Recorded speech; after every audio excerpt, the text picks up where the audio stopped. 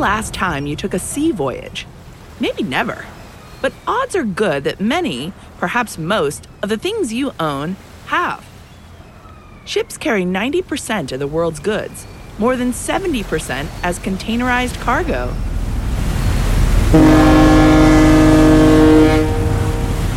Figures show that carrying freight by shipping container can be 17 times more fuel efficient than transporting those same goods by air, and 10 times more than by road. A large cargo ship might have an approximate deadweight, the total weight in cargo, stores, and bunkers it can hold, of 220,000 tons, or about the weight of the Sears Tower in Chicago.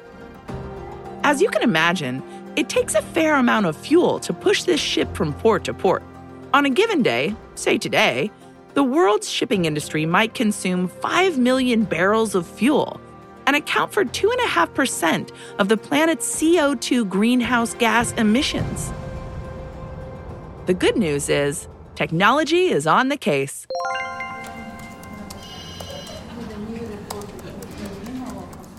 A San Francisco-based tech firm called Spire is leveraging on-demand, high-performance computing resources in the cloud to help transform worldwide shipping. By using information to help cut fuel consumption, they're helping reduce greenhouse gas emissions and cut costs in a sector whose margins are often paper-thin.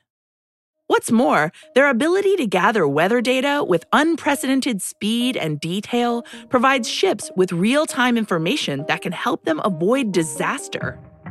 In the next few minutes, you'll learn that the secret to Spire's data isn't out at sea or in one of their 6 offices on terra firma. 1.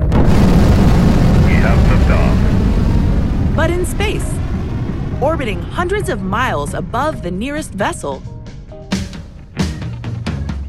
I'm Danielle Applestone, engineer and entrepreneur. And though I haven't captained a supertanker yet, I did row crew back in college. This is Technology Powers X. In this episode, technology powers smooth sailing. Aboard the MV Wakashio, July 25th, 2020. In calm seas, the Japanese oil tanker is sailing at 11 knots near the coast of Mauritius. A little too near, as it turns out.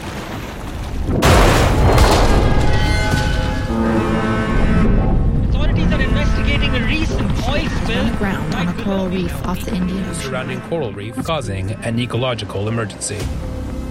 The Wakashio ran aground on a reef, where less than 2 weeks later it would begin to split in two, leaking 1,000 tons of oil into the Indian Ocean. Why? Konstantin Komodromos suggests it was a failure of technology. He's one of the co-founders of VesselBot, a company that provides digital solutions for the international maritime industry. The crew could not get good connectivity to use internet and telephony on board, and they diverted from their planned route. However, because the shore crew could not see the real feed of data where the vessel was, they never knew that this vessel was going out of their normal route. This caused the vessel to go and run aground in sea, because they went very close to shore, and that created a lot of issues, both in regards to costs to remove the vessel, and then it broke down into two, and there was pollution issues. VesselBot uses technology that helps ships avoid disasters, such as that of the Wakashio. It uses complex data to make shipping safer, more economical, and better for the environment. VesselBot offers a voyage optimization and GHG emissions reduction system where users, ship owners, and charterers can use in order to identify the route, the speed over ground, and the RPM their engine should have in order to move from location A to location B. Sailing from A to B is becoming more complicated and more crowded. Since the 1990s, worldwide vessel traffic has increased fourfold, helping explain that 2.5% share of greenhouse gas emissions and shrinking profit margins. That's where companies like Vesselbot come in, using data to ease safety and environmental concerns and to dial back fuel costs. And an increasing amount of that data is coming from space. Which brings us back to Spire, whose network, or constellation, of 100-ish small satellites is helping prove that the immediate future of space is getting smaller. Spire was founded in 2012 and fueled at first by a Kickstarter campaign.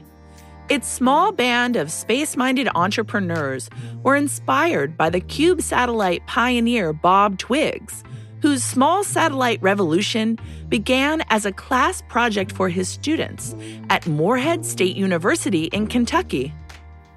It was Twiggs who democratized space by designing and deploying tiny homemade cube satellites inspired by the cubic 4-inch acrylic boxes used to package Beanie Babies.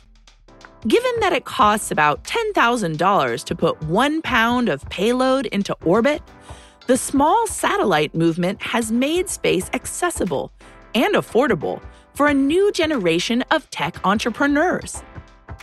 The more the Spire team mulled small satellites, the more advantages they discovered. For instance, using software to constantly upgrade the technology from Earth. The benefit of reprogrammable radios in orbit is, first of all, you don't have to get everything perfect before you launch the satellite. Tom Henderson is a senior software engineer at Spire Global. You can upgrade your software once you're on orbit based on lessons you learned in orbit. And that really lowers our cost. The traditional satellite industry, you got to get everything perfect before you put that thing up there. And this allows us to increase performance even if there's launch delays. So even if we're not launching satellites, our constellation can be getting better and better. Old school satellites were often the size of a bus, costing billions of dollars and requiring more than a decade to design and build. Once in orbit, it can only survey a portion of the Earth at a time. A network of 100 Spire mini-satellites can be built and deployed faster and at a fraction of the cost, covering more of the planet. Since we can get a lot more satellites up there that are small, we can put them in a lot of different orbits, and we can get much larger coverage of the Earth's surface for the same cost as a large satellite that can only see one spot at a time. In space, size, weight, and the cost of repair can make for big problems. When the Hubble Space Telescope initially failed to work properly, repair missions were launched at a cost of $700 million. Spire's small satellites, on the other hand, are inexpensive and replaceable. Put another way, failure is an option. At the moment, there's no cost-effective way to repair small satellites like ours in space. It just costs too much to even send a robot up there to try to do something with them. It's cheaper to launch another satellite. The team at Spire discovered several advantages to deploying their small satellites in low Earth orbit. One of the reasons is that they can be small because they don't need a lot of power to transmit and receive data. But the other nice fact of low Earth orbit is there's still tiny wisps of atmosphere up there. And what that means is that your lifetime of a satellite in low Earth orbit is measured in a handful of years. So even if your satellite breaks and is completely useless, it's eventually going to re-enter the atmosphere and burn up. So we don't have this endless problem of space junk accumulating like you do in a geosynchronous orbit that's much higher.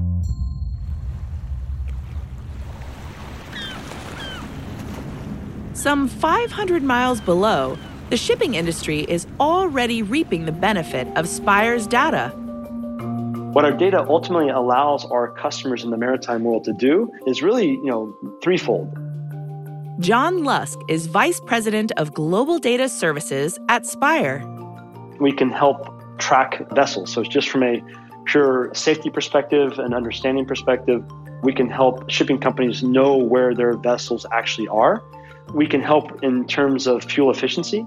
So really understanding the speed at which vessels are moving, estimated time of arrivals. We can use all kinds of different data sets to understand, are we getting the most efficiency out of the fuel that we're spending, which drives really more efficient spending on fuel. We can also use that data to track weather. That's where a responsive constellation of satellites can be life-saving, conveying fast, detailed weather data to a ship that may be heading into trouble. So if we infuse our weather data with our maritime AIS data, we can start to develop routing predictions. So for instance, we're moving 10 knots to the west, but oh wow, there's a massive storm coming in, and we predict that the winds from the storm are going to be 30 knots. We should maybe go a little bit further south and then up the coast. So we can actually provide that level of detail and really help shipping companies understand how to avoid storms, which will not only save costs, but also potentially save lives. Traditional real-time weather data from sources such as Great Britain's shipping forecast comes from balloons sent up to test the atmosphere. Spire's satellite constellation records radio occultation, revealing detailed atmospheric data. Where weather balloons are typically launched by humans in populated areas, no such barriers apply to a space-based satellite constellation, effectively democratizing weather data. John Lusk. So whereas somebody in the middle of Bangladesh, if you're looking for a weather forecast in the middle of Bangladesh, you're probably not going to get a very accurate forecast because no one's really focused on that particular part of the world. They might have a forecast for a major city in Bangladesh, but where you are in the middle of nowhere, you're probably not going to get a great forecast. But with our radio occultation and our weather data infused into our weather model, you can now get an accurate forecast no matter where you are in the world. And that includes the middle of the ocean.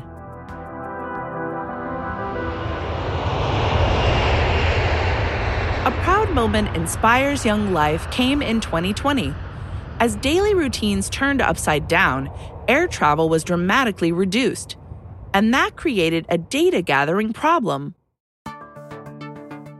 Unbeknownst to me and most of us at Spire, was that a big part of weather forecasting. In fact, one of the biggest data inputs to having a weather forecast is data that you get from an aircraft. So every airplane, whether it's commercial or private, that flies up into the air has a sensor on it that collects all kinds of atmospheric data. That data is sent to NOAA and ECMWF and a lot of the other world-leading weather service providers that are out there. And so it's a massive data input to helping deliver an accurate weather forecast. So when COVID hit in March, all of a sudden, all the planes are grounded. There's no more aircraft data. And that had a massive impact on the accuracy of weather forecasts around the world. In fact, I think it was something like 13 or 14% decrease in the accuracy of weather forecasts. So NOAA and ECMWF, which is the European leader in weather forecasting, were kind of freaking out. They were trying to figure out, what are we going to do? And they knew about radio occultation. In fact, that had been one of their smaller data sets that they'd been using to fuel their weather forecast. But Peter Platzer, our CEO, kind of came up with this brilliant idea of like, you know what, this is our opportunity to really help them out. We can help these weather providers make sure that they're delivering accurate weather forecasts with our RO data, because if you're not delivering accurate weather forecasts, that can be catastrophic for not just individuals, people, countries, societies, but also for companies.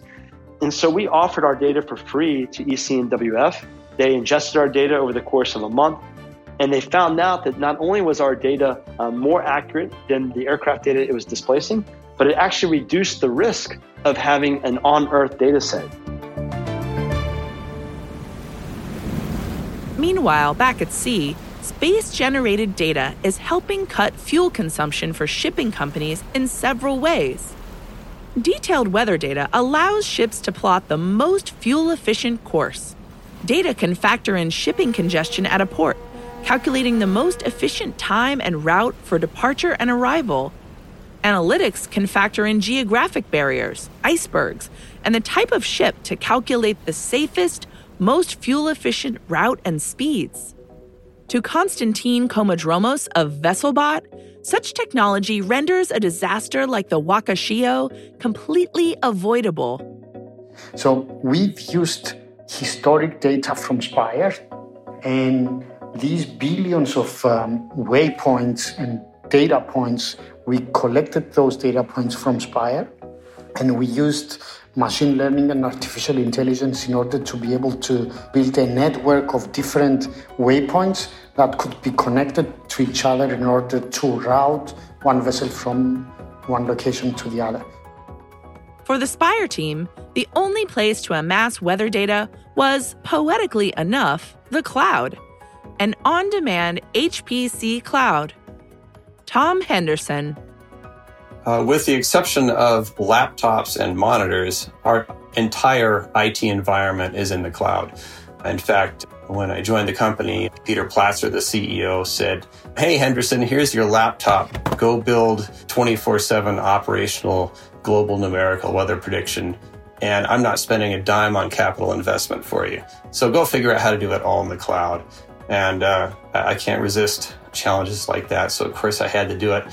And with a great team I've been able to hire here, we've accomplished that. And for us, it's been a big deal because when I joined the company 4.5 years ago, we didn't know of anybody else who actually accomplished this. So I have to say it's been a lot of fun. An on-demand turnkey HPC environment proved to be a perfect fit for Spire, in no small part because of its speed. Garima Kocher is a distinguished engineer on the HPC engineering team at Dell Technologies. If you think of an organization like Spire, which has an interest in weather forecasting, high-performance computing methods allows them to ingest a lot more data and to solve more complicated problems in a shorter period of time.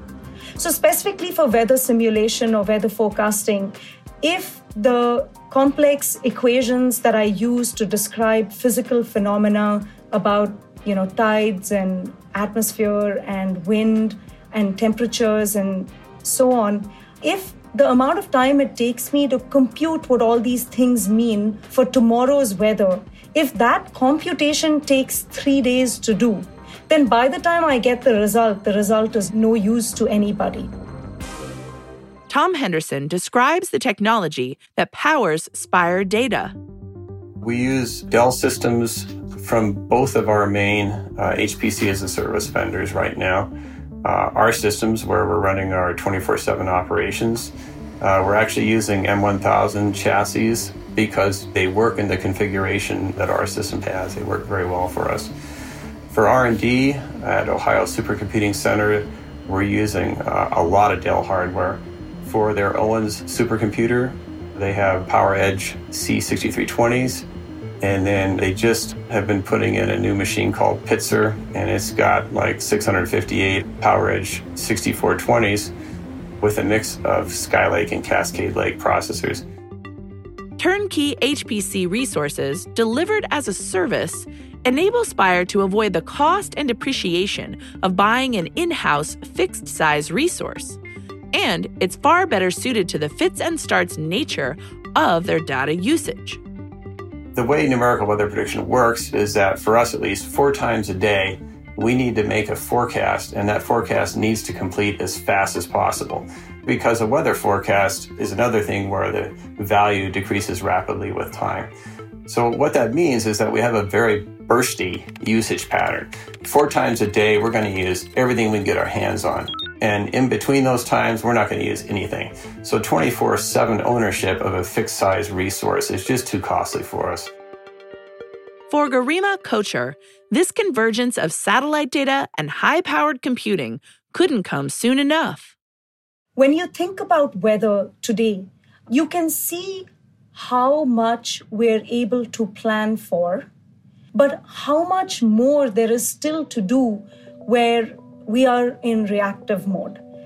And techniques like high-performance computing, artificial intelligence, and data analytics, and companies like Spire with their innovation and their leadership show us how much more there can be done, whether it's in weather modeling and forecasting and predictions that improve shipping routes, that improve our ability to forecast natural disasters, that allow us to have insight to address climate change?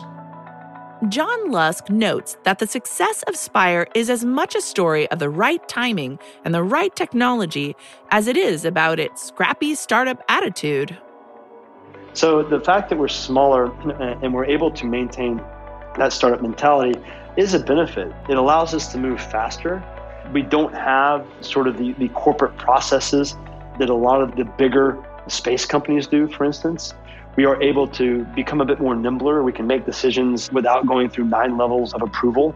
We have a sort of an autonomous nature within the company where the folks that we hire are able to sort of just motivate themselves and get things done. And they're not afraid to jump in and just make something happen. They're not afraid to take risks, and they're not afraid to fail fast. It's not about failing per se. It's really about what are you learning when you do fail, and are you able to take those learnings and share them with the rest of the company and the other individuals so that they don't make those same mistakes. 3, 2, 1. Liftoff.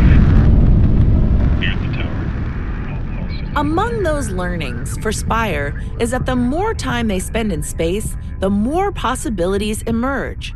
Their aptitude for successfully deploying small satellites has attracted companies asking them to share their secrets. For them, Spire has launched an orbital services branch. Call it Insights for Hire. For other clients, Spire provides help interpreting the data they provide. Meanwhile, its technology is enabling new weather insights related to soil moisture and wind speed on the ocean's surface, and may help revolutionize the enforcement of illegal fishing.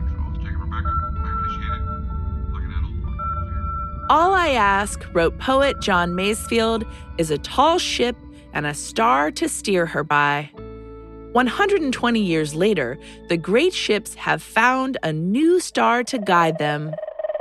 Information, data, drawn from the skies, bringing smooth sailing, cleaner air, and a lot less drama on the high seas.